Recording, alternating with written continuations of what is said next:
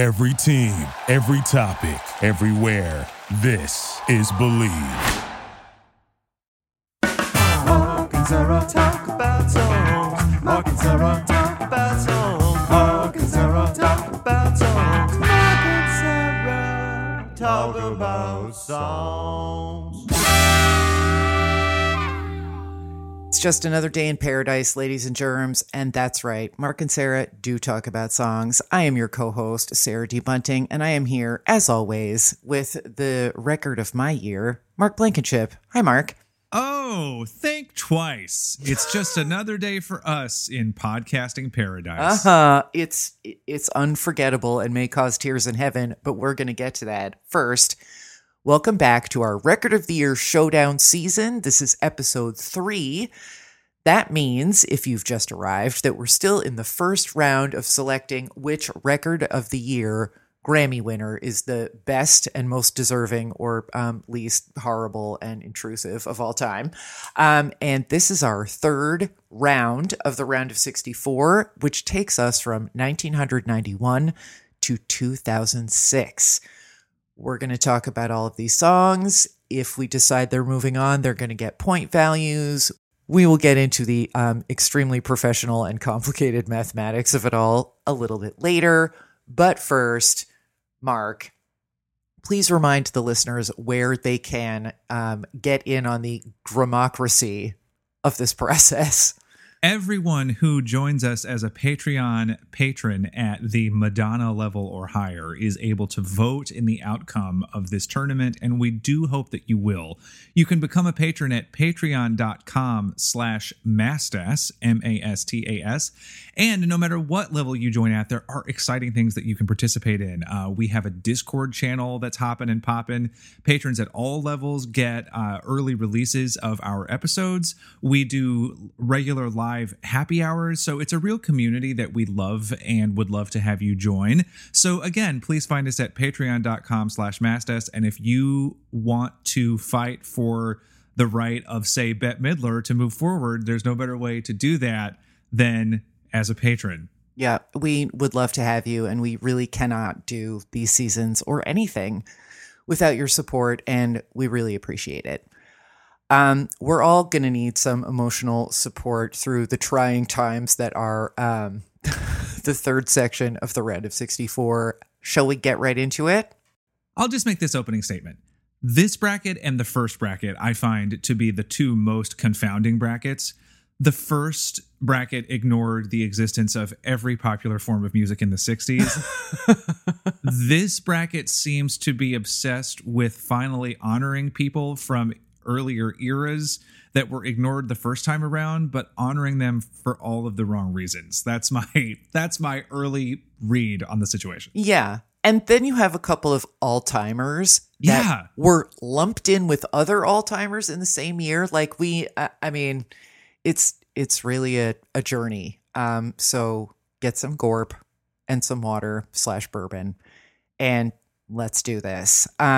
We begin with the 1991 ceremony, which awarded Record of the Year to Another Day in Paradise by Phil Collins, founder and CEO of the Girls Bike Club. Shall we hear a clip, or do you have any chart facts that we need to know before enduring this melodramatic, performative social justice song? Why don't we start with the clip, and then as a palate cleanser, I'll explain its context. Great.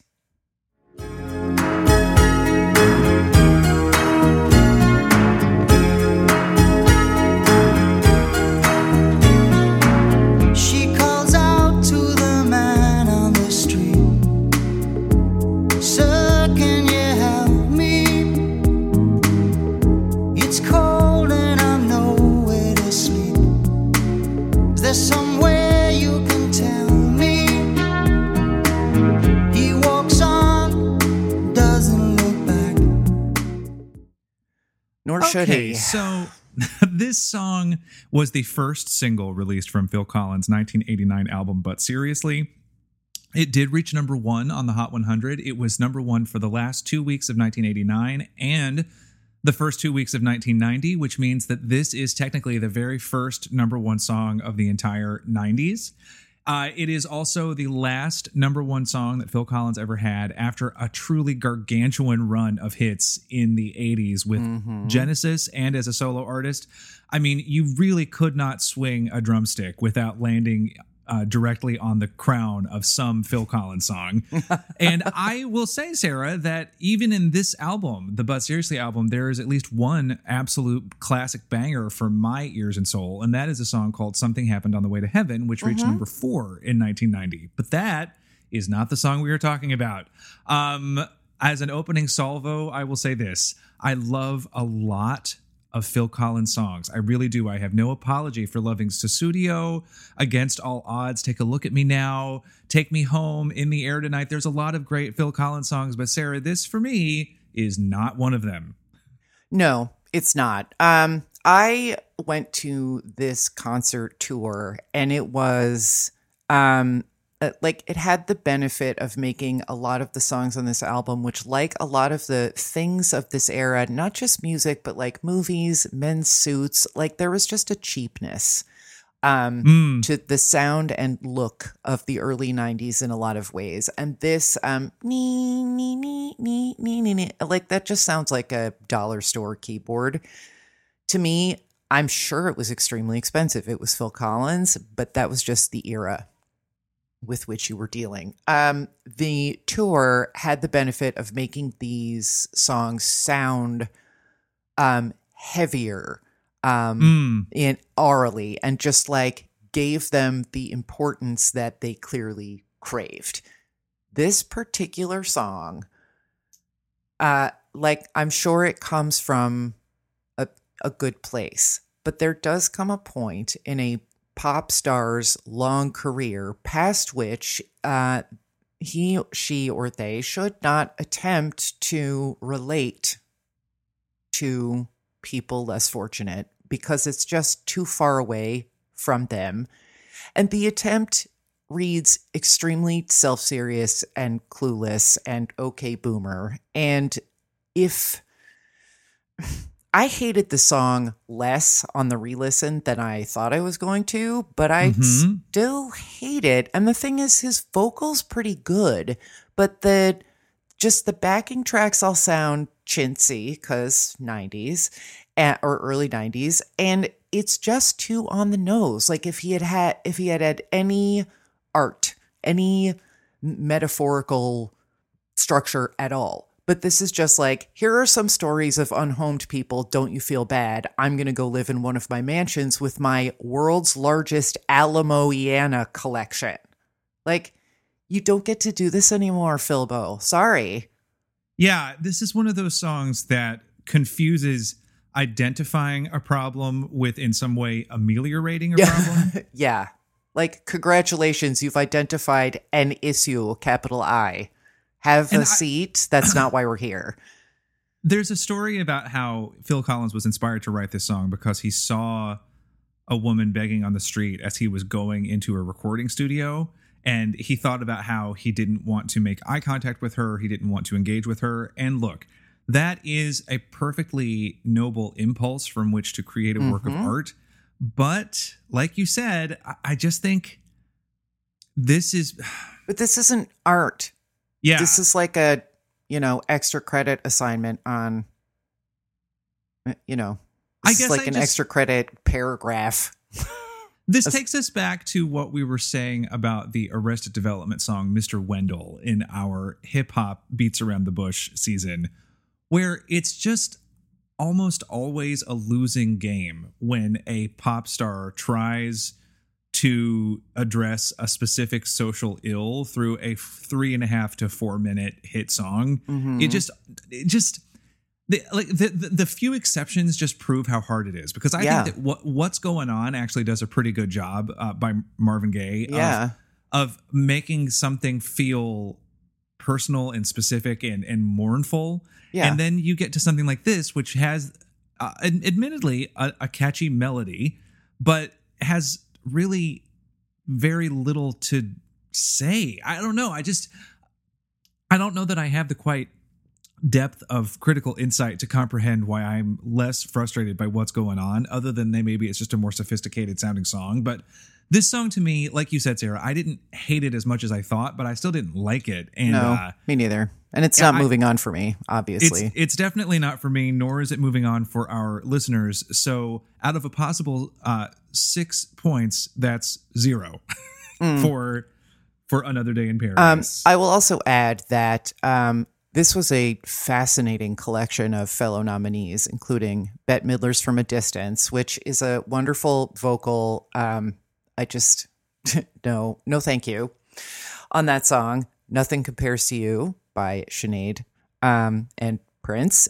You Can't Touch This by MC Hammer, and Vision of Love by Mariah Carey. Like, National Academy, she's right there. Yeah, I know. You want to talk? Okay, you've got Nothing. She is the vision of loving music. You've got Nothing Compares to You and Vision of Love just sitting there waiting to receive the award, and people are like, actually, Phil Collins reminded me that there might be some homeless people that I accidentally swipe with my limo. Yeah. So I guess, yeah. It also, just was, You Can't Touch This is not an order. It's just the title of the song. Yeah, you actually are allowed to touch it. And just from a sheer record perspective in terms of production and performance, MC Hammer also blowing it up. Any one of those three would have been great. I know that like Hammer Pants has become a shorthand for like a dated thing from that era, but y'all, I've said it before, I will say it again. Go back and listen to that track. There is a reason that it played like 3 different times at one prom, because it's good. It's so dancey. Anyway, Another Day in Paradise is no such thing, and let's move on. Ooh, well, okay, so in case you were worried that the Grammys had stopped rewarding ancient sounding tracks that reminded them of their own long gone youths, let's not forget that in 1992, the Grammy for Record of the Year, not to mention the Grammy for Song of the Year, both went to Unforgettable by Natalie Cole and the Ghost of Her Dead Dad, and that she also won Album of the Year for this album. So this is an album of standards sung by the daughter of a famous standard singer, featuring, and on the hit single, featuring his own archival recordings blended with hers. So you just could not be doing more work, Grammys, to make sure that we never move out of the dusty past. And yes, this song reached the top 20 on the Hot 100. It was a hit. Yes, the album was a runaway blockbuster hit. It sold like 7 million copies. It reached number 1. I don't give a crispity fuck, because in the same category of Unforgettable, we have Something to Talk About by Bonnie Raitt. Oh my God. One of the most invitingly, warmly sexy songs ever. It's so good. I will get more mad, so keep going. I'm going to save what I think is the most egregious loser for last, but I will also add Baby Baby by Amy Grant. I have a soft spot for that song. It's too. Very catchy. Thank you. Part is like, it just lives in a little corner of my heart's closet. And every now and then I just go in and look at it and I'm like, you existed and you wore a bunch of patchwork. Bless your heart. Who among us is so rich that we can't afford a visit from Amy Grant's catchy Casio melody? Then we have the longest running number 1 single of that year, Everything I Do It For You by Bryan Adams. I'm not going to get up here and defend it, but at least if they had picked that song, it would have been a song that had actually been created in the year in question. Mm-hmm. One of the things that's always frustrated me about Unforgettable winning Song of the Year, which is supposed to be the songwriting award, is that Unforgettable was not the song of that year. No. Unforgettable was the song of 1951, which is when it originally came out. Yeah. Okay. But then, Sarah, they could have given, right there on the nominee list, they could have given the award to Losing My Religion. Yeah. By R.E.M. Come on! Well, and I mean, there is a uncomfortable, in my opinion, top note of this is how we are going to reward an artist of color. Many, many years after his death, I believe Cole Pear died in 1965. Mm-hmm. And that this is the safe way to interact with Black music, is at this great distance and posthumously and preserved in the aural amber of this sort of big band, swoony, proto-Mathis sound, which, like, look, I love Nat King Cole's voice. Natalie Cole's voice is not for me. I think that this kind of project is both creepy and also very sort of, like, I have a lot of compassion for it. I'm not sure anyone needs to be around when it's happening, because this is family shit that you should do in your kitchen. I don't need to hear it. Yeah. But this song, like, it really was everywhere, and there really was a elegiac sweetness to the video.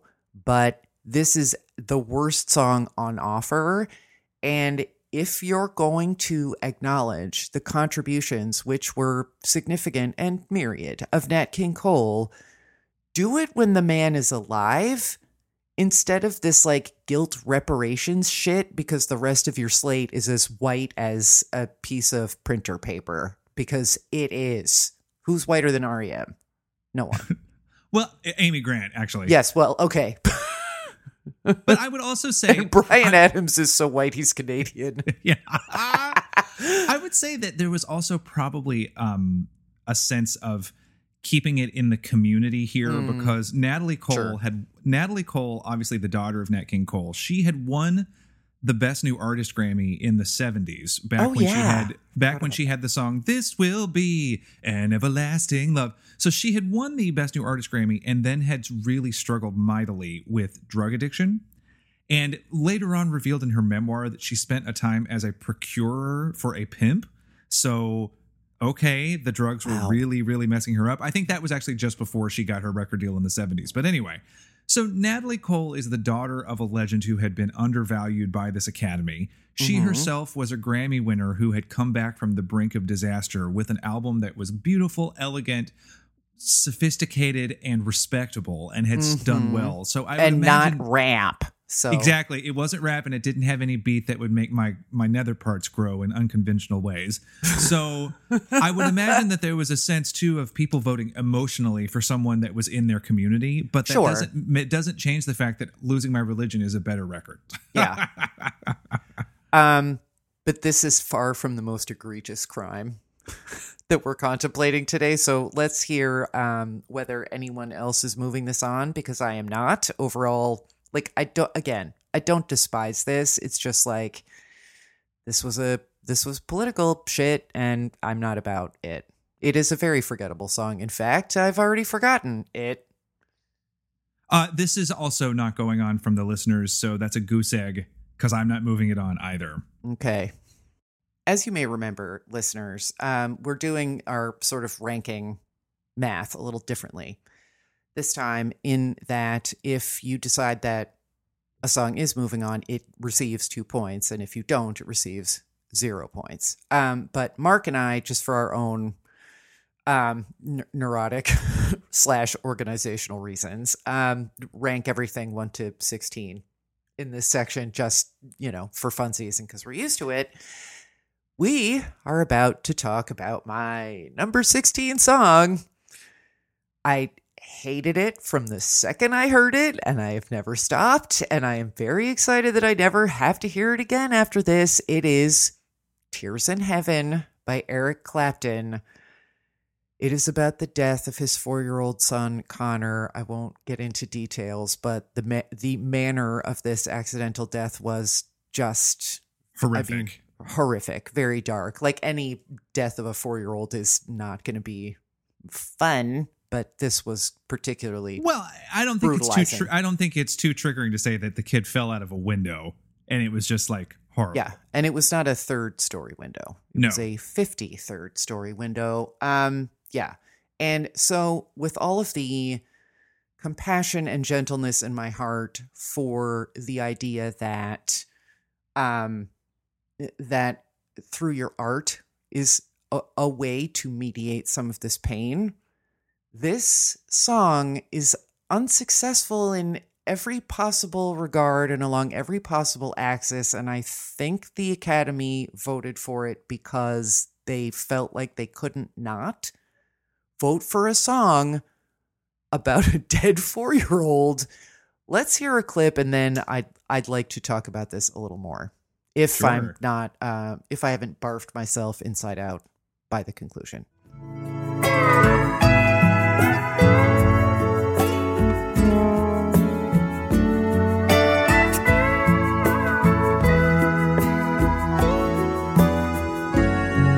Beyond the door,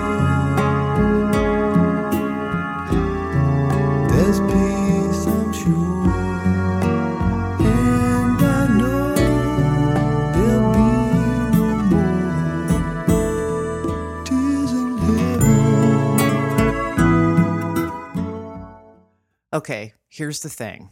What is Eric Clapton known for, aside from being kind of a right-wing weirdo now in Britain? He is known at, his nickname is God because of how well he plays the guitar. This is not on display here. Fine. Shredding a solo is perhaps not appropriate in this venue, but still.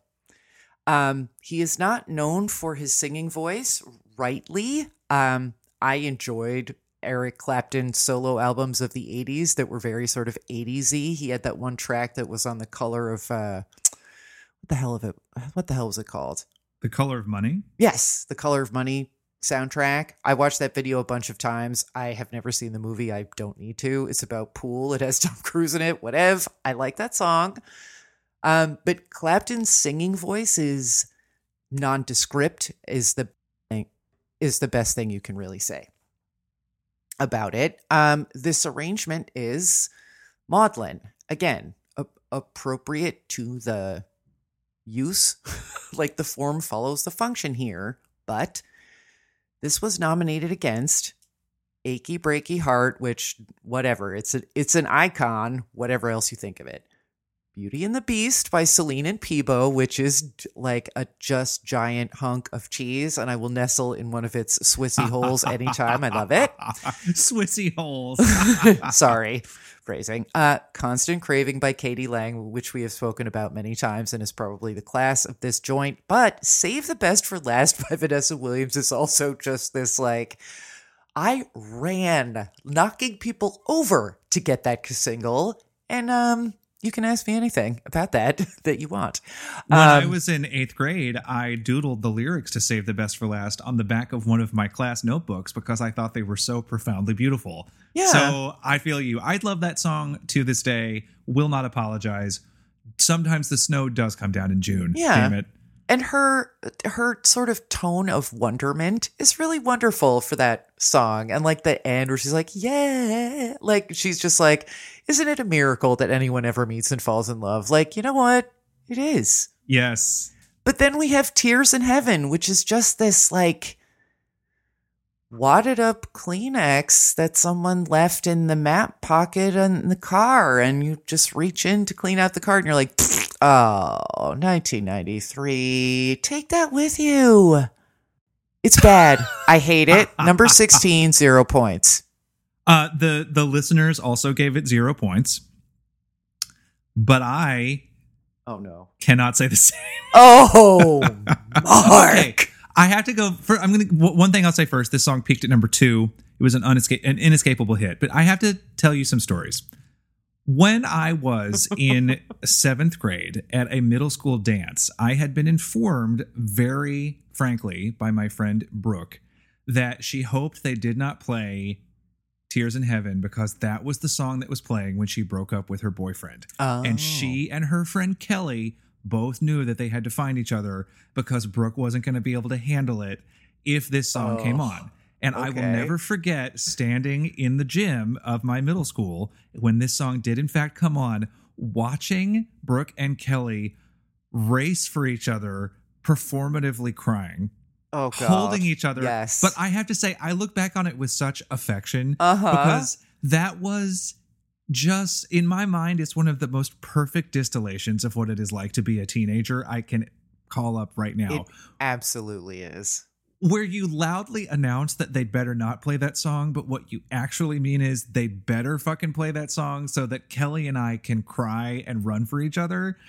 It's just, and then a few years later, I had just finished a summer program called Governor School in Chattanooga, where I was so delighted to meet so many people who made me feel like my true self, who accepted me for the weirdo that I was, who got to be weird just like me. So that next school year, I was at a field trip in Nashville seeing a play, and there were a bunch of school groups there, and we were all lined up against the wall, and I looked across the room, and there was my friend Kenley, who had been, or Kendall, I should say, who had been in the program with me, and she and I ran out of our school classroom lines to the middle of the open space, hugged each other screaming, and I remember feeling like so fucking cool. Like, you guys, I know someone you've never even seen before, and we love each other, and look at us. And I can look back and see that is my Tears in Heaven moment, although it's based in joy and not tears.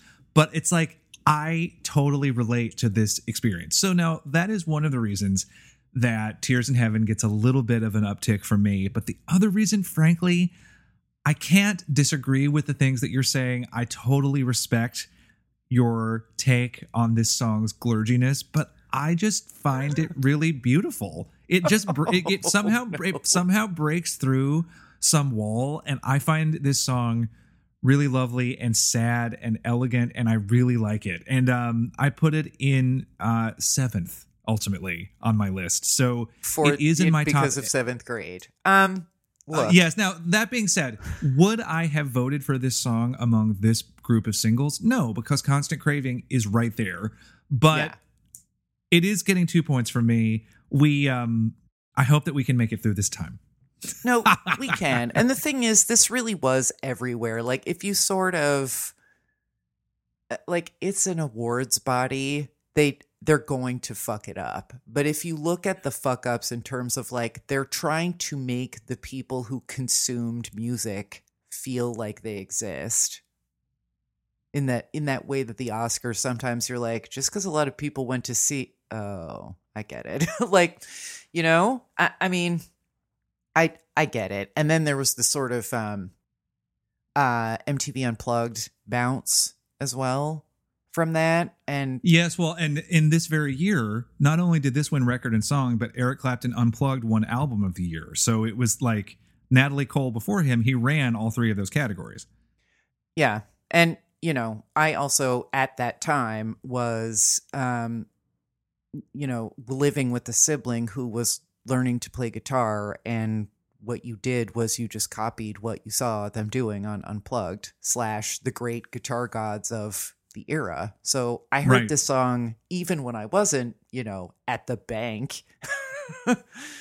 I heard it coming from my brother's room. So anyway, I just there's just a thing that's so obvious in the history of the Grammys, where typically if a song that sounds anodyne and vaguely related to the distant past becomes any kind of legitimate hit, you can feel the Grammy voters giving a deep sigh of relief, because they can award the thing they like while still making a vague, weak claim to being relevant. So you know that every time Adele releases a new sad song, they're like, oh, thank God. Okay, we can vote for that. So we'll get to that later. This also lets them reward Eric Clapton now, when what should have happened. Yeah. So, I mean, instead of rewarding him for when he was, instead of rewarding him for when he was in Cream or whatever, they're like, now's the time. Well, and as we'll see later, now wasn't the only time. But next we have I Will Always Love You by Ms. Whitney Houston. And for those keeping score, this is the second time that David Foster has produced a Record of the Year winner in this bracket, because he also produced Unforgettable. Mm-hmm. I think it probably goes without saying. Dolly Parton, of course, was the originator of this song. She wrote it. She sang it as a way of getting out of her professional relationship with Porter Wagner. The song, when recorded by Whitney Houston for her film debut in The Bodyguard, broke every record at the time. It was number one for 14 weeks. It was a juggernaut. It was at the time the longest running number one hit of all time. It is a cultural touchstone of this entire decade. Like, how much more can be said truly about Whitney Houston's I Will Always Love You? Not that much. And we certainly don't need a clip. But I pulled one sometimes. anyway because, as I told you on Slack earlier today, sometimes on this podcast, you just need to lip sync for your motherfucking life. Miss Houston, take it away. I wish you love.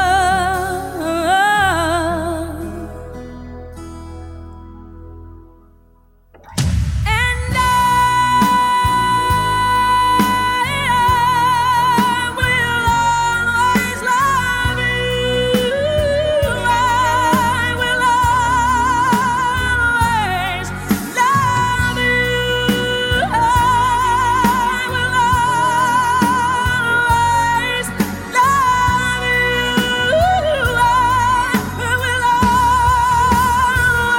always love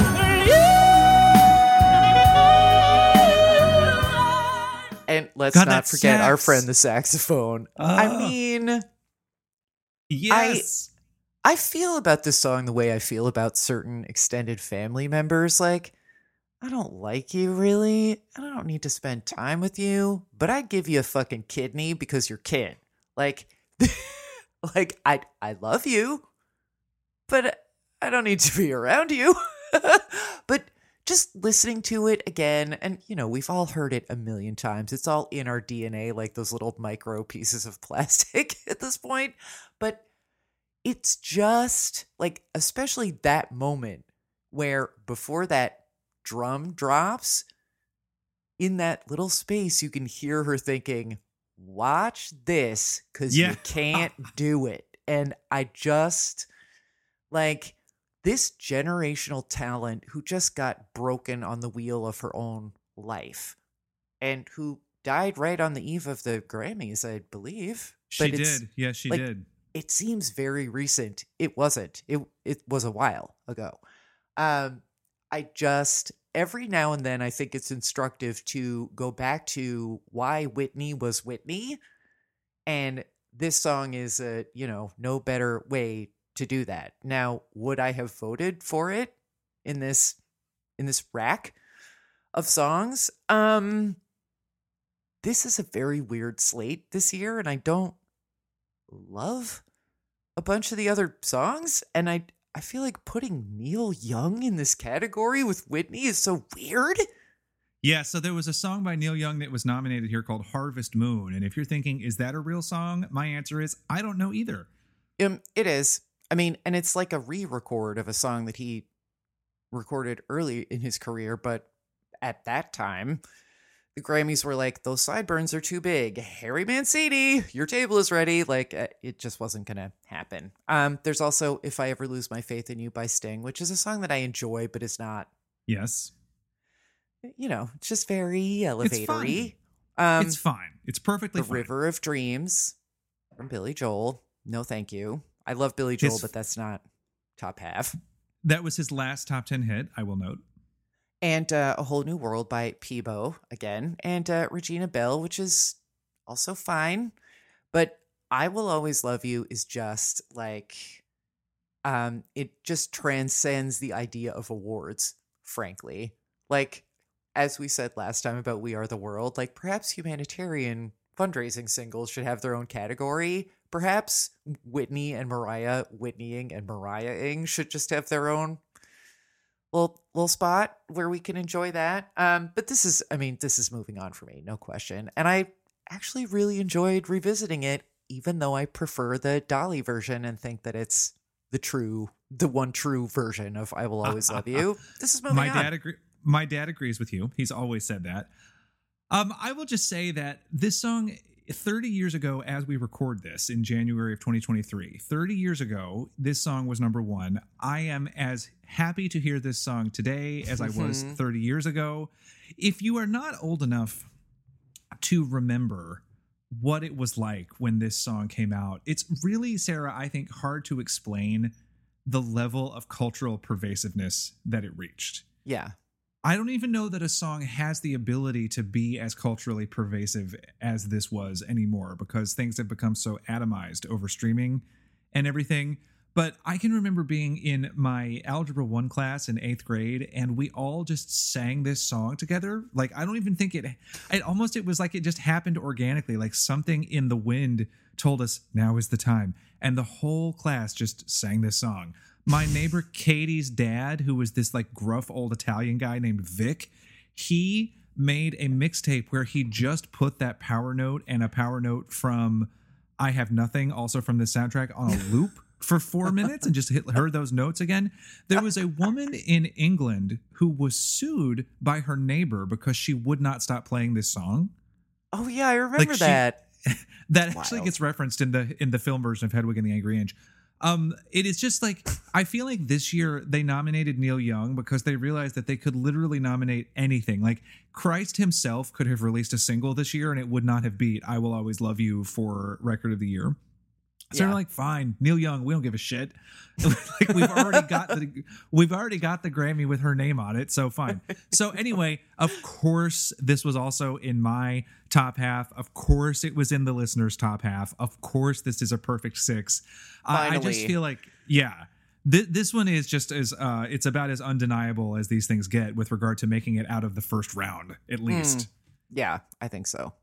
Now, moving on, I'm going to go up here. I'm just going to start up top, Sarah. I am going to defend Sheryl Crow's All I Want to Do. I think this song is such a fucking charmer. And again, it just is a song that has a little tempo, which is such a fucking relief if you're preparing for this episode the way I am, where you listen to the songs in order. Just like, oh God, thank you. This is a song with like a little beat behind it. Yeah. I think it's same. I think it's really cool that they basically took this like abstract poem and set it to music with like a hurdy-gurdy sound underneath it, of all things. I think that Sheryl Crow, I've always described Sheryl Crow as someone that I would never change the radio station if she came on, but I would also never buy anything except a greatest hits album, if that makes sense. Yeah. Like, no, absolutely. Sheryl Crow is great at delivering middle of the road rock and pop songs, and that is fine. We need people who can do this. Lenny Kravitz, another one, as we've discussed before. Like, All I Want to Do is the epitome of her appeal. It's light, it's effortless, it's charming, and then it goes on its way. It doesn't ask you for too much. It doesn't pretend to be more than it is. It's unpretentious. There's a lyric in there about peeling the labels off beer bottles, which really is very relatable to me.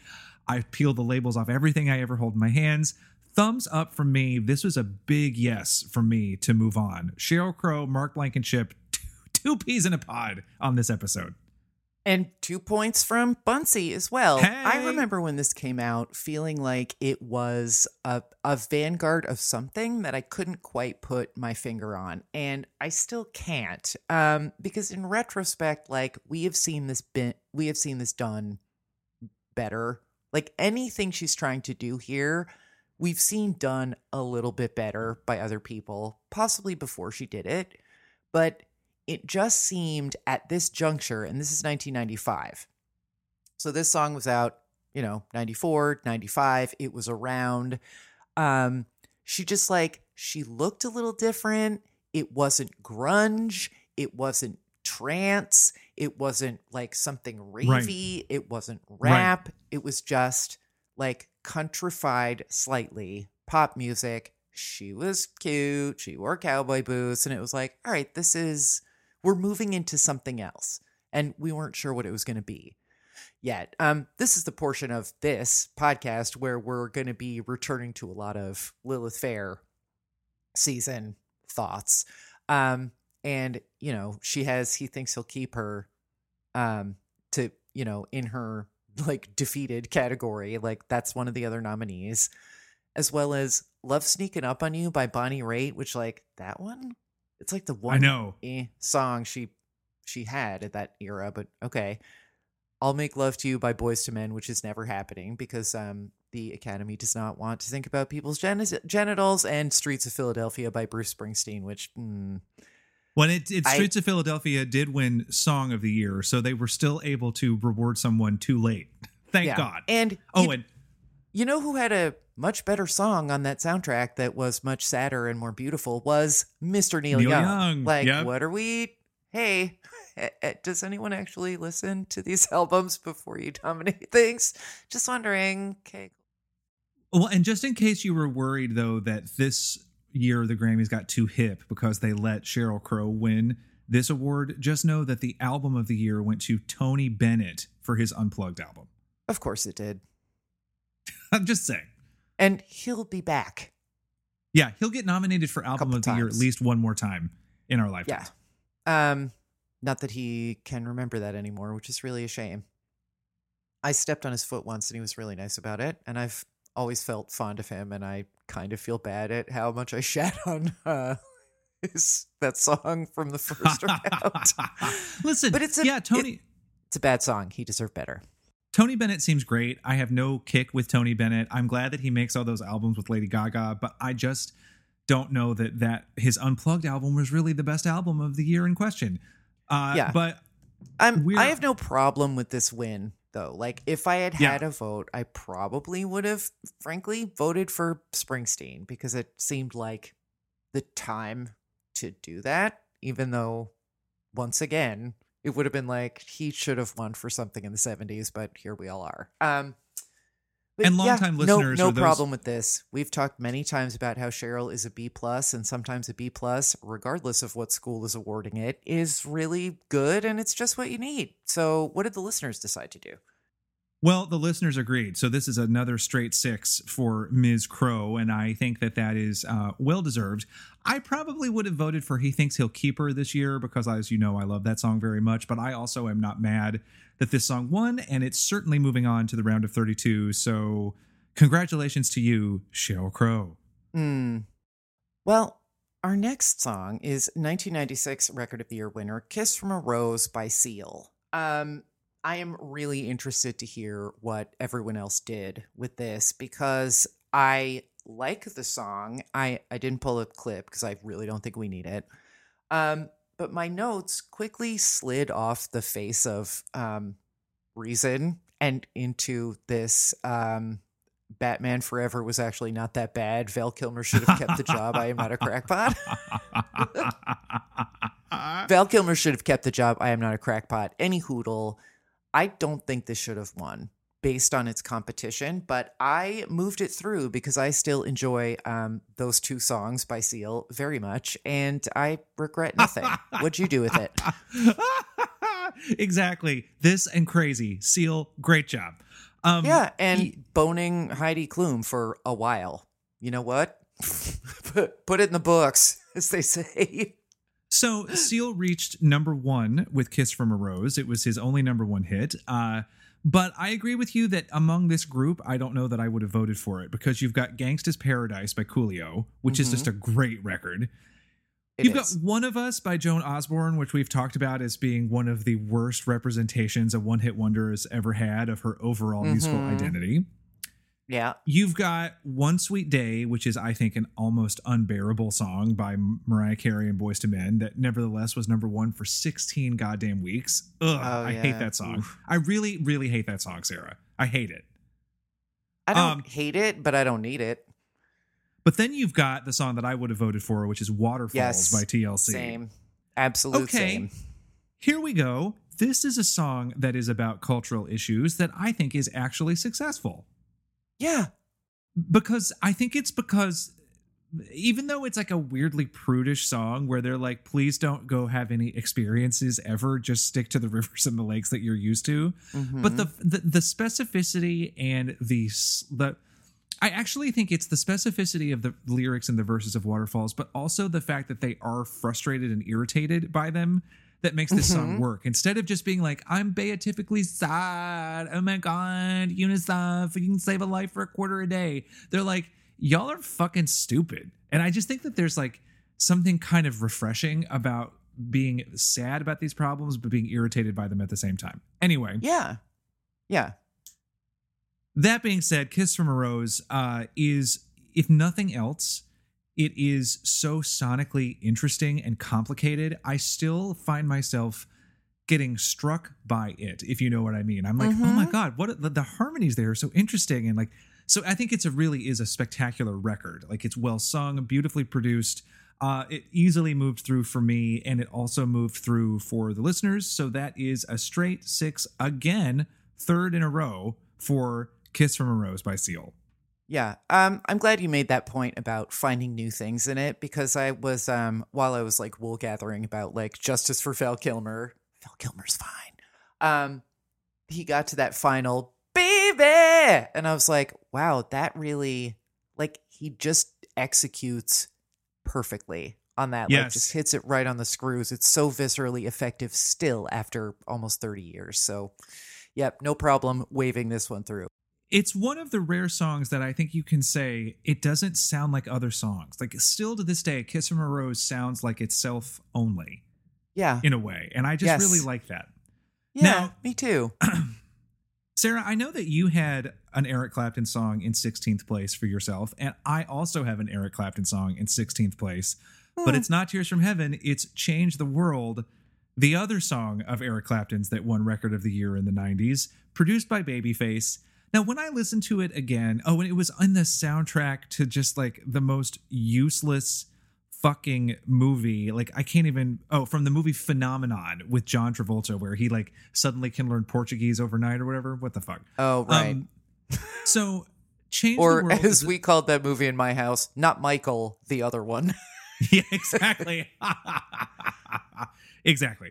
So I hope that we can continue to associate with one another with this vast gulf in our experiences, because I ranked it 15th. Oh, okay. Well, this song did. One of the reasons I will always hate this song is it reached number 5 on the Hot 100, which meant it was just literally always on. And when I listened to it again, Sarah, I didn't hate it as much as I thought I would, but it's not good. It's just like there. No. It is the most boilerplate song imaginable to me. It is completely designed to be forgotten as it's happening. It's workmanlike in its craftsmanship. There is obviously a lot of skill here, but there is no soul, and I hate it so much for that. Sheryl Crow is a B+, and this song is a C-, and the gap between those two could not be bigger. And I really, really, really, really, really don't like this song, so it's my last place of this whole bracket. Yeah, I hated the other one more, but this one in some ways is worse. The only reason that it notched up a point is that I was able to sort of entertain myself by wondering what other artists' rendition of it could have saved it, because this arrangement is not for Eric Clapton, in my opinion. There's just, I was like, put Jamiroquai on this and see what happens, because I don't think the song is the problem. I just think that, once again, as with Tears in Heaven, Eric Clapton has certain strengths. This serves exactly none of them. Huh. Like, the song Yeah. is fine, but like, get some fucking, like, there needs to be more penis and testicles in the song, like genitals of some kind, please. Yeah, Babyface is great at making these sort of slick, silky smooth tracks that glide along, but when he has a singer like Tony Braxton on top of them, then Yes. you're like, okay, the smoothness and the roughness are really perfectly married. Or like Baby, Right. Baby, Baby by TLC. Like, just give me someone who can do more than what Eric Clapton can do, which is not much. Yeah, this is just, tapioca. I assume the check cleared, and good for him. Like, he didn't take my money, but this beat Ironic by Alanis Morissette, Give Me One Reason by Tracy Chapman, Because You Loved Me by Celine Dion, which is not good, but I could sing you every fucking word of that. Change the World trickled or like glooped out of my ear hole immediately. And then the last nominee was 1979 by the Smashing Pumpkins, which was absolutely someone at the Academy being like, psych, no one's going to vote for that, but we can look like we know what's up. They didn't. Yeah. Exactly. You know what? They were like, this is going to air in prime time. We need some teenagers to watch. Let's nominate this song by the Smashing Pumpkins. Yeah. Yeah. All right. Sunny Came Home by Sean Colvin is our next winner in 1998. Let me just say, the listeners also right. did not move this song forward. So that's 0 points for both. No, that's 2 points for Tears in Heaven because of me and 0 points for Change the World. Yeah. So it's not going to, and I'm fine with that. But yes, now next up is Sunny Came Home. And if you listened to our Lilith Fair season, you heard us talk about this song, I feel like on 7 consecutive episodes. I mean, yeah, it's really good. And this was a pretty tough slate. Like the difficulty rating on this win was pretty high, Yeah. I would say. And just for fun, like we're going to subtract R. Kelly from this conversation because he's a monster. But I went back and re-listened to Mbop just for fun because it had been years. And that song is just like, it's a pleasure every time. It's so uncomplicated, you know, and they're just really good at it. And I think they all have fairly normal lives, right? So Yeah, I think so. it all Yeah. worked out okay. But yeah, like what a different time it was 25 years ago. But then Where Have All the Cowboys Gone by Paula Cole, Every Day is a Winding Road by old B Plus Crow. I mean, and that R. Kelly song, like I don't need to interact with him and his shit anymore, but that song was good. So I mean, Yeah, I Colvin know. really earned this one, I would say. And it was my number 2 overall in this bracket. So moving on. Just listeners, in case you were wondering, it's I Believe I Can Fly is the R. Kelly song. Again, not the worst. I also agree with you that Mbop like really holds up, and we talked Yeah. about both the Paula Cole song and the Sheryl Crow song in the Lilith Fair Mhm. season. So this was my number 1 overall in this bracket. I will just say, even though we talked the hell out of this song not that long ago, I still loved listening to it several times for Yeah, this season as well. Me too. Like, never fucking gets old. So yes, that's all 3 of us, me, you, and the listeners, are moving Sunny Came Home forward to the next round. And if you haven't listened to our Lilith Fair season, even if you think you're not into that, like go back and have a listen to that, because I was still finding new things about this song and its sort of like ability to work with like palimpsest contrasts, and it's just good.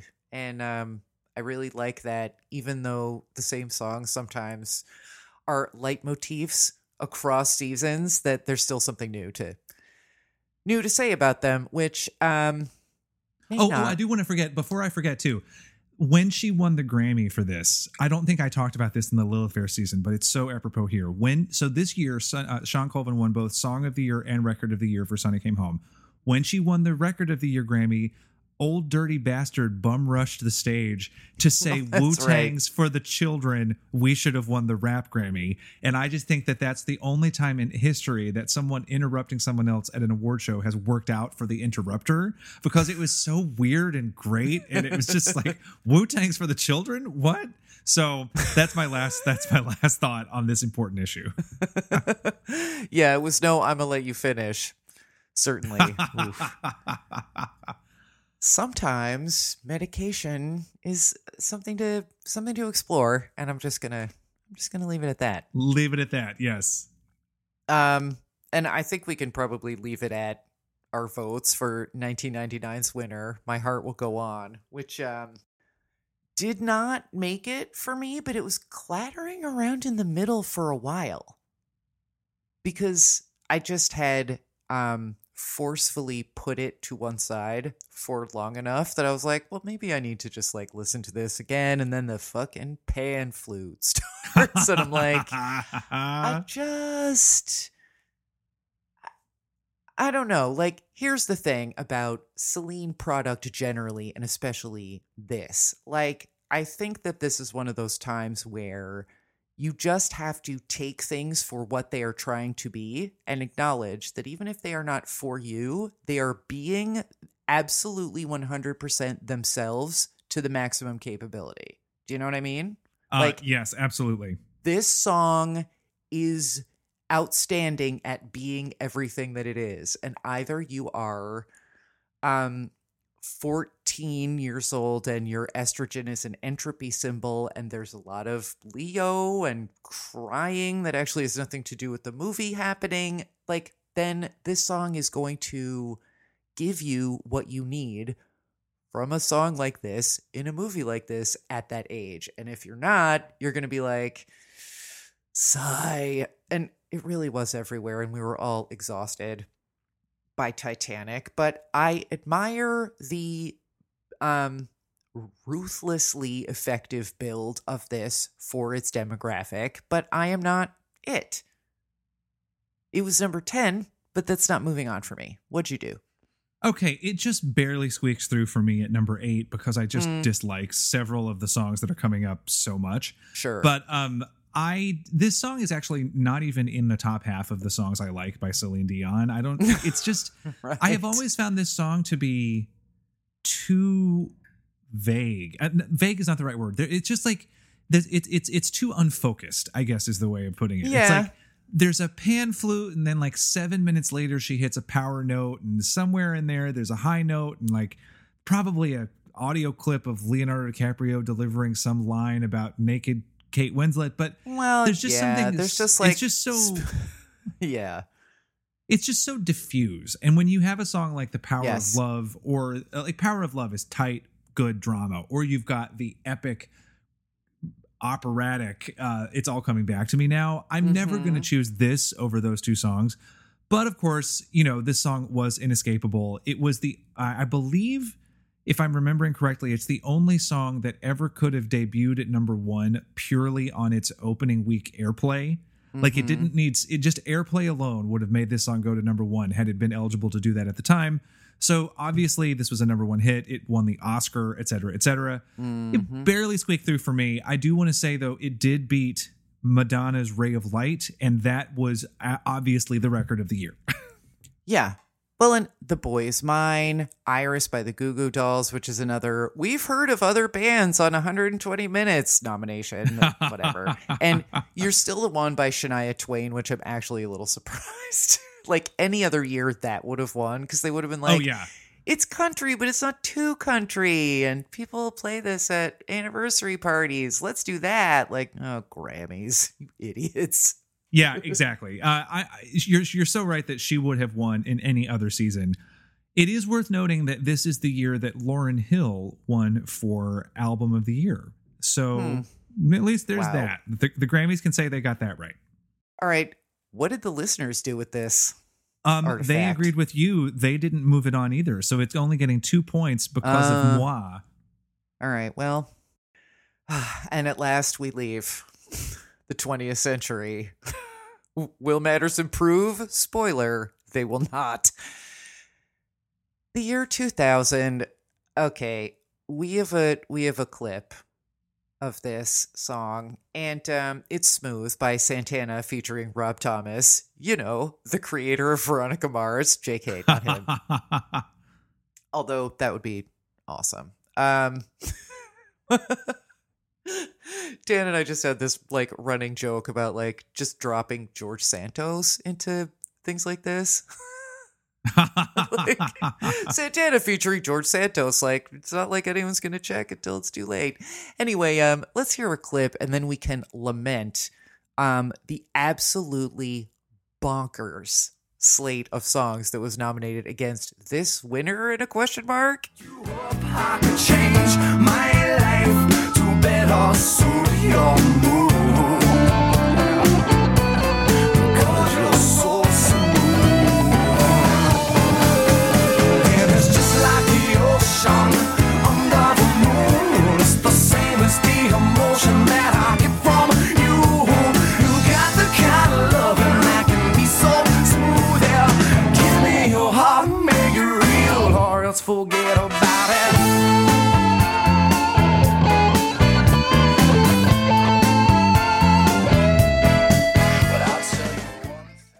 You know that scene in OJ Made in America where OJ post the civil trial and all this goes on Wendy Williams' radio show, and she interviews him and she's like, not about it. And then at the end, she's like, damn you, OJ. Damn you, OJ. You're charming. Damn you, OJ. This is how I feel about this song. I don't want to like it. It's annoying. It's like someone trapped the air outside of TRL under a room service cloche and then like blasted in my face. And I'm not sure that's a good thing, but it's unconscionable that it won this Grammy, and I'm going to let you talk about that part. But it gets in. This song, it gets in. I love the guitar line. This is absolutely a political win for Santana because it didn't get anything in like the 70s. Absolutely right. That's exactly right. It is annoying, this song, and if you hate it, you're not wrong. But damn you, Santana featuring George Santos. Like, I just could not resist it. Like, I was like, I can't have this in my top half. Mark is gonna stab me in the eye. But I never would. Wouldn't you though? I mean, if I had put Change the World in my top half, I think maybe you would be on your way here right now. I mean, look, we've made it through darker times than these. This is pretty dark, though. I will say it was number 8. It barely limped over. There was some stuff I hated more, but I'm going to be the cheese that stands alone, I think, on this. But yeah, that's where I am. With that said, there is no reason for it to have beaten No Scrubs or I Want It That Way, both all-timers. This is an injustice, and I hate it. Mark. Well, not only did it beat I Want It That Way and No Scrubs, it beat Livin' La Vida Loca by Ricky Martin, and it beat the song that I feel should have won, Believe by Cher. I mean, come on. Out of all of these, this is actually 4/5 of this lineup is one of the strongest lineups we've seen in this category ever. And then there's the winner. What? Yeah, exactly. It's 4 amazing dumb. songs and the song that actually won. Also, Santana won Album of the Year and Smooth won Song of the Year. So it was another clean sweep year because, like you said, we didn't give Carlos Santana any Grammys in the 60s, but now that we feel old, we can feel like we're actually still young because he had this breakthrough comeback. So we can be young again by voting for him. Oh, it was so predictable at the time. This song is just too much for me. It's just working too hard. It's too... Yeah. I mean, do I know every fucking word of this song? Do I know that it's a hot one like 7 inches from the midday sun? Yes. Do I like the Matchbox 20 album Yourself or Someone Like You? Yes, I do. But this, I don't know. I just could never, ever get into this song. It's just so ersatz to me. And then to think about it beating Believe, I Want It That Way, Livin' La Vida Loca, and No Scrubs. Child, no. But you know what? You're not the cheese that stands alone because the listeners put it in their top 8 as well. Huh. Okay. So that's 4 points for Smooth. I did not put it in my top 8, but that's 4 points total for them. Okay. Next we have the beginning of the non-stop Grammy dominance of the early 2000s by U2. They won Record of the... And I want to say a few episodes ago, I misspoke and said that only 2 people have won back-to-back awards for Record of the Year. I was wrong. It's 3. It's Roberta Flack, it's U2, and it's Billie Eilish. So this is the first of U2's 2 consecutive wins. Beautiful Day. Now they won Album of the Year for the Joshua Tree in the 80s, so it's not like the Grammys had some great debt to pay them back. But yeah, this song beat Bye Bye Bye by NSYNC, Music by Madonna, Say My Name by Destiny's Child, and just Happy to Be There, I Try by Macy Gray. But again, it's like all of these songs that actually sound like something that's current in the future. And then U2 farts out this like C- level version of what it had been doing in the 80s when the band actually needed to prove something and had heart instead of just becoming this corporate behemoth disguised like activists. Like, I fucking hate U2 songs. Anything that was recorded in this era, I find it almost unconscionable that they exist. It's so bloated and self-important and slick and empty, and I hate it. Unsurprisingly, it did not move on for me. This is my number 5. Here's a clip.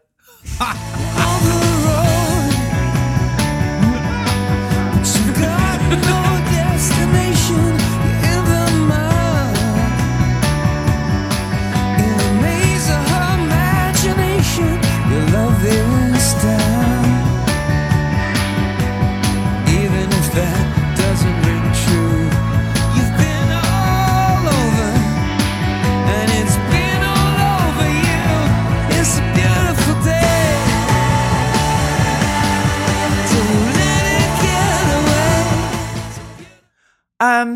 I don't know what happened. There was just stuff I liked less. And even though this should not have won, that music did not win is inexcusable, or Say My Name, or actually Bye Bye Bye is a great track too. Like Macy Gray, I don't really care about that song, but this should not have won. And it's not good or fresh, but it's Coldplay-y enough. And I'm like, you know what? This is fine. And it's not fucking Eric Clapton. So through you go. 2 points. I just want to note, I think it's interesting that this song only peaked at number 21 on the Hot 100. This is also the beginning of a period when singles that weren't even that popular started to win. Yeah. Just because the Grammys, they tell on themselves by that. But listen, Yeah. I get it. Yeah, I they get your point. I take your point. The listeners agree with you. They also put this song into their top 8. So I will stand over here feeling sad, but I'll make it through. 4 points for Beautiful Day. Now, the very next year, U2 won again with the song Walk On. Also How did this happen when it was from the same album? Because it is, right?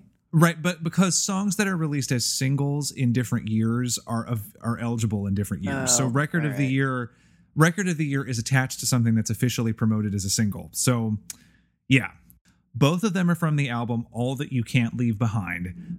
It was nominated for Album of the Year, but it did not win. But I think that they were more than compensated. Walk On, I don't think we have a clip, correct, Sarah? Nope. No.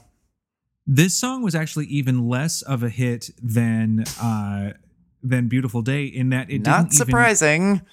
It didn't even chart on the Hot 100. Like, it was released as a single, but it flopped and did not succeed. Except it succeeded in beating Fallen by Alicia Keys, Miss Jackson by Outkast, Video by India.Re, and one of our favorite songs to hate, Drops of Jupiter by Train. I mean, at least Walk On beat Craps Train. of Jupiter. But here's the thing. This is absolutely the Academy not knowing what to do with what's really going on in the culture, panicking and picking something familiar. Yep. I can't explain. I mean, look, I love Brian Eno, and I'm happy that he has this on his resume and that he can charge more to do whatever Eno-y things he enjoys doing at work. But, you know, no. Like, this is Beautiful Day, but after you washed it and dried it by mistake when you weren't supposed to, so it's just, like, smaller and faded. So this is not moving on for me. Nor is it for me, nor is it for the listeners. Enough said about the forgettable quality of Walk On. Miss Jackson by Outkast, Justice for You. They did at least eventually win Album of the Year for Speakerboxxx The Love Below. So Outkast got theirs later, but they should have gotten it this year. Yep, agree. Now, in the next year, the 2003 ceremony, it was all about Norah Jones. She won Record of the Year for Don't Know Why. She won Song of the Year for Don't Know Why. Well, she didn't write it, but the song won. And she won Album of the Year for Come Away With Me. And she won Best New Artist, meaning that now, because she didn't write Don't Know Why, she technically did not win in all 4 categories, but Norah Jones' product was responsible for every major Grammy that year. I find it fascinating that we're going to see her more than once in this experience, Sarah, because even though she was a blockbuster hit at the time, like this album sold 10 million copies, her next album sold 1 million copies in a single week, she evaporated from the culture. I think that Norah Jones might as well not even exist now, Sarah, and she was so big for like 18 months. Yeah. This is a very Grammys artist. I think they built her in a lab, honestly. Yeah, seriously. I mean, the competition this year was weird. Like the nomination slate was like chalk and cheese for sure, mostly cheese. Sorry, Nickelback. How are you Grammy nominated? But this is just the sort of like gesturing at ethnicity level that the Grammys are historically comfortable with, I feel like. But she really was everywhere, but in that Gypsy King's like audio wallpaper way that's like, this is a competent, inoffensive music unit. Yeah. And I remembered the song. I listened to it the whole way through while holding my eyelids open with safety pins. And it's so boring and safe. Like, I don't hate it, but I'm seriously not sure that I could sing it to you now again, because it really did, like, it was everywhere and then it was nowhere. Yep. So it wasn't like way down on my list, but it's not moving on. Yeah, it was ninth for me because I agree with you. It was not moving on for me either, nor is it moving on for the listeners. So 0 points. But I don't hate it either, but you might remember the show Flash Forward, which was briefly on television, where the premise was everyone in the world fell asleep for 5 minutes and then came to again.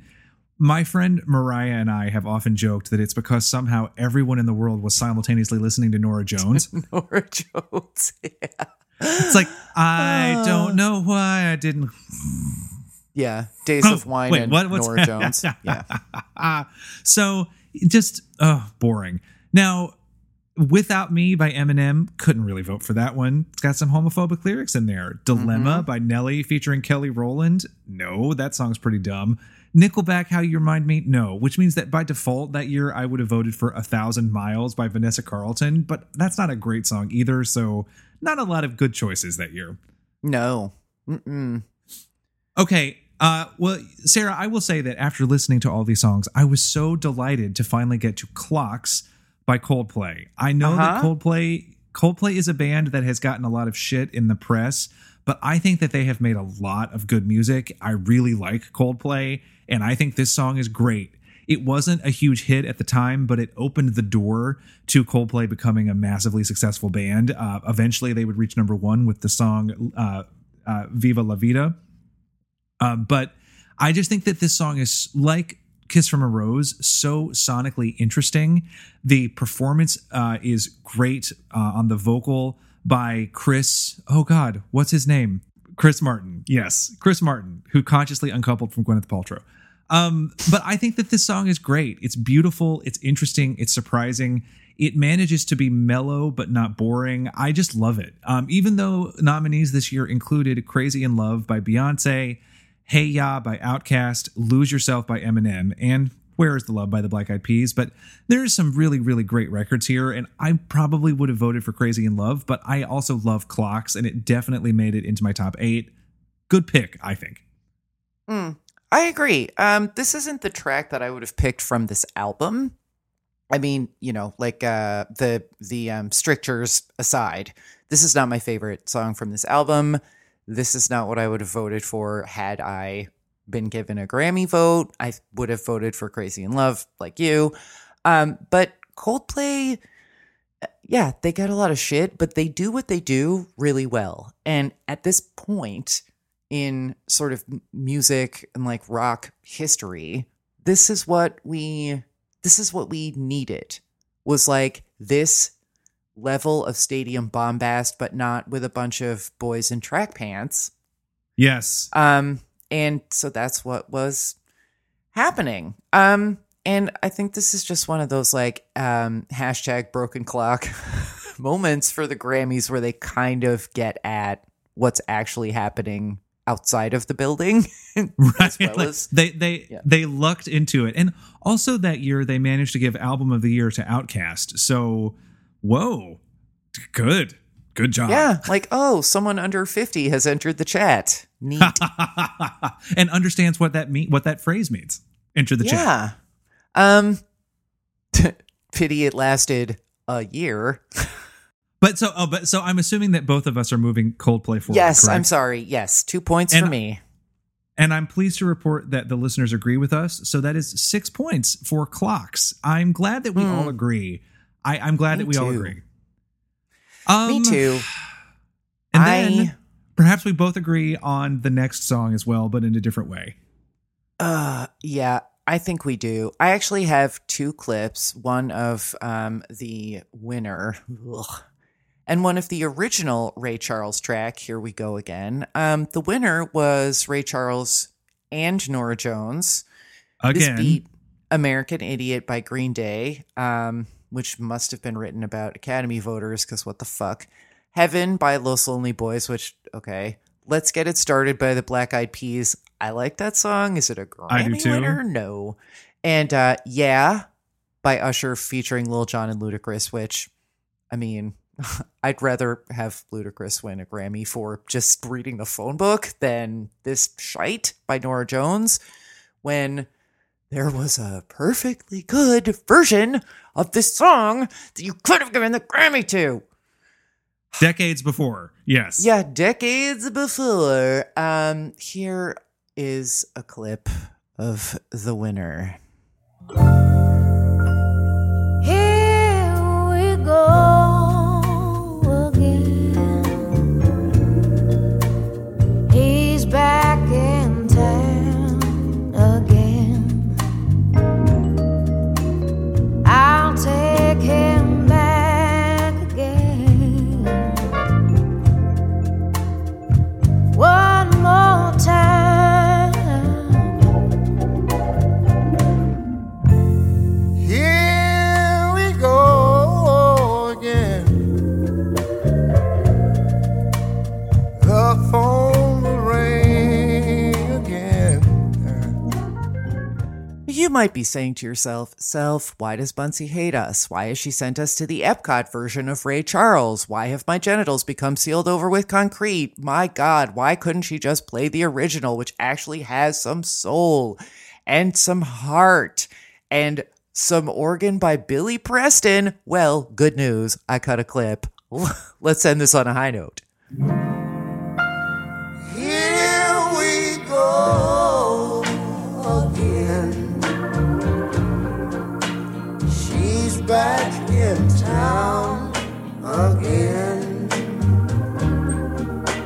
I'll take her back again. One more time.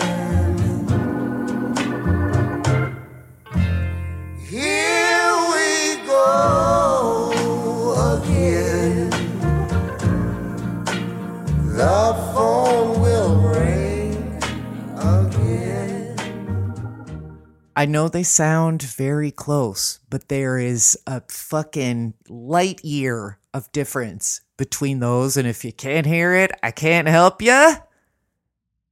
This is not moving on, and I'm actually increasingly infuriated that it even exists. Ray Charles sounds exhausted, and not in the artistic conveying what the lyrics are saying way, but in the I will literally be dead soon way.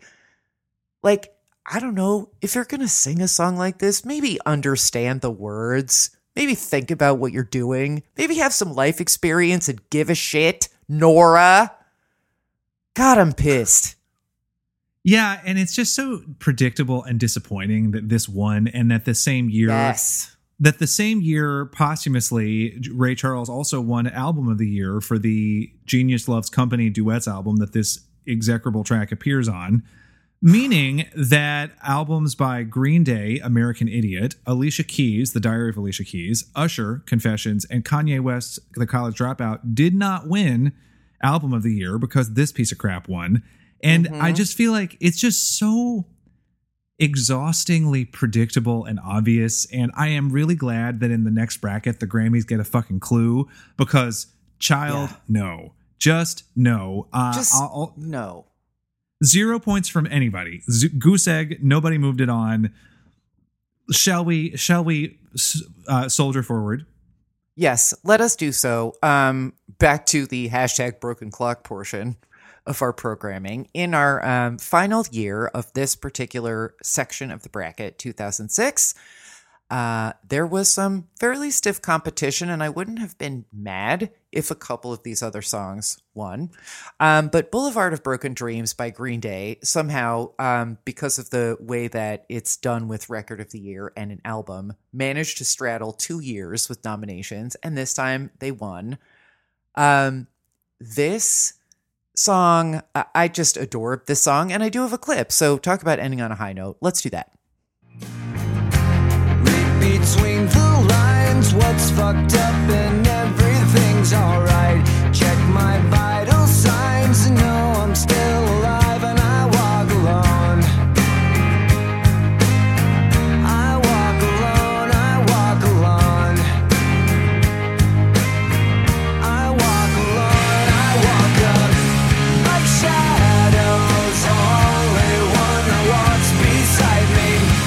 My shallow heart's the only thing that's beating. Sometimes I wish someone up there will find me. Reasonable people can disagree, and I expect some pushback on this, but this was my number one of this section. Shout out to Omar Gayaga for making me get this album and listen to it, and I fell in love with it immediately. This grandiosity, but with the sense that this band has a plan for you with this story, is thrilling to me. I love this song. 2 points, no question. What'd you think? This song is a masterpiece on an album that is also a masterpiece. I think this song is one of the better songs to come out of this entire decade. It peaked at number 2 on the Hot 100, which is a wonderful example of great work, really finding a commercial audience as well as a critical audience. I think it's just spectacular. And I thought it got turned into a great Broadway musical. American Idiot was a great musical too on Broadway. That too. I just love it. I love the whole concept of this album. The fact that they were able to pull this album off still astonishes and delights me. For those of you listening who don't know, American Idiot is a concept album about a guy who is rebelling against various notions of America's cultural and military hegemony. And he thinks he's going to rebel his way out of it by loving a wild girl and going out and rocking, and then he just gets more and more disillusioned until he ends up lonely and sad at the end. And yet it is a happy album. I don't know how to explain it. It's just like, even though the arc of the story is very, very cynical, the album is also filled with such punk rebellious power and energy, married with the sophistication of a band that has been working for so long that they know how to take their punk impulses and turn them into something really, really different than punk, like with a sheen and a craft that punk isn't supposed to possess. It's just really fucking great. And every song on this album is great, and that includes 2 9-minute suites that combine like 15 songs each. Like, it sounds like it could be the most pretentious thing ever, but it's actually fucking great. This song was number 2 on my list, Sarah. So we had the same number 1 and 2, just in the other order. And the listeners also gave it 2 points. So this is another straight 6. I think it's very clear in this bracket what the right choices are. Like yeah, I think so. Yeah. There's some weird like emotional knee jerking happening, but that's this podcast for you. So I'm glad to hear that, and I'm glad that we were all happy about something to wrap up the competition on this side. Do we want to talk about the other nominees while you do some math? I actually don't even need to do the math, but let's briefly talk about the other nominees, because this is also a year when the Grammys accidentally nominated 5 songs that sounded really current. Like, oops. Yeah, whoops. Even though this is the year that they gave Album of the Year to How to Dismantle an Atomic Bomb by U2, and they gave Song of the Year to some dumbass U2 song that I've never liked called Sometimes You Can't Make It on Your Own. Over in Record of the Year, they accidentally got it pretty right. They nominated Feel Good Incorporated by Gorillaz. They nominated Kanye West's Gold Digger, and say what you will about Kanye West now, which is, you would be correct in saying as little as things. possible. Let's just not look directly at it. But Gold Digger is a dope. They nominated Hollaback Girl by Gwen Stefani, which is an annoying chant, but like still sonically interesting. And they nominated We Belong Together by Mariah Carey, which I think is a great song. So really for me, Hollaback Girl is probably the worst of this bunch. Well, definitely is, but the other 4, all great. And the fact that one of the great ones won is very pleasing to me. Yeah, agree. All right. So what is moving on to the round of 32? I don't think there will be a ton of surprises here, but let's hear the list. You and the listeners both had the exact same top 8, and those are the 8 songs that are moving on. So just to recap, our moving on from the third bracket will be Sunny Came Home by Sean Colvin, Boulevard of Broken Dreams by Green Day, I Will Always Love You by Whitney Houston, Kiss from a Rose by Seal, All I Want to Do by Sheryl Crow, Clocks by Coldplay, Smooth by Santana featuring Rob Carvulo. And it's not true, Rob Thomas. And Beautiful Day by U2. Those songs were not listed in chronological order. That was the order that I placed them on my own list. But you get the point. I do. And here's my point. This has been such a delightful, hilarious journey that will no longer have Norah Jones or Eric Clapton on it. And I think we're all okay with that. Yes, ma'am. But yeah, as just a reminder again that you can get extra content, you can get early content, and you can stick your grubby hands in this content for this season if you join us at patreon.com/mastas. And we would really love to have you, and also to come on the Discord and talk about how right or wrong you think our picks or your fellow listeners' picks were. But this season has really been a lot of fun, and you should get even further in on it. So patreon.com/mastas. See you there.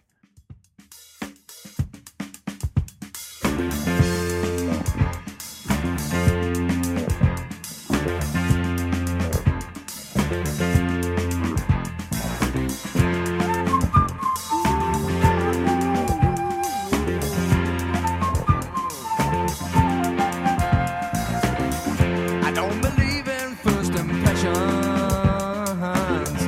Just this once, I hope that looks don't deceive. Mark and Sarah Talk About Songs is hosted by Sarah D. Bunting and Mark Blankenship. That's me, and edited by Sarah D. Bunting. That's me. This podcast is a proud member of the Believe Network. Learn more at BLEAV.com. And if you want to talk about songs, suggest a season theme, get a pop chart reading or customized playlist, or have a cocktail with us and your fellow listeners, then come on by our Patreon page at patreon.com/mastas, where you'll find polls, happy hours, and tons of extra episodes and content. We're also at Talk Songs on Twitter, at Mastas Everywhere on Instagram, and mastas.podcast on Facebook. Or just email us, talkaboutsongs@gmail.com. All that contact info will be in our show notes. Scroll down. Hope we'll be talking about songs with you soon. Thanks for listening. Coming on real strong. But if all it takes is inspiration, then I might have just what it takes. If I don't make no bad mistakes and I get it right the first time, 'cause that's the main thing. Oh, I can't afford to let it pass. Get it right the next time, that's not the same thing.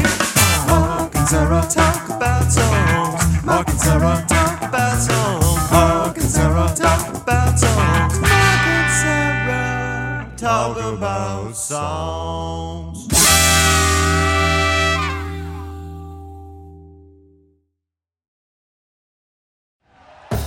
Thank you for listening to Believe. You can show support to your host by subscribing to the show and giving us a 5-star rating on your preferred platform. Check us out at Believe.com and search for BLEAV on YouTube.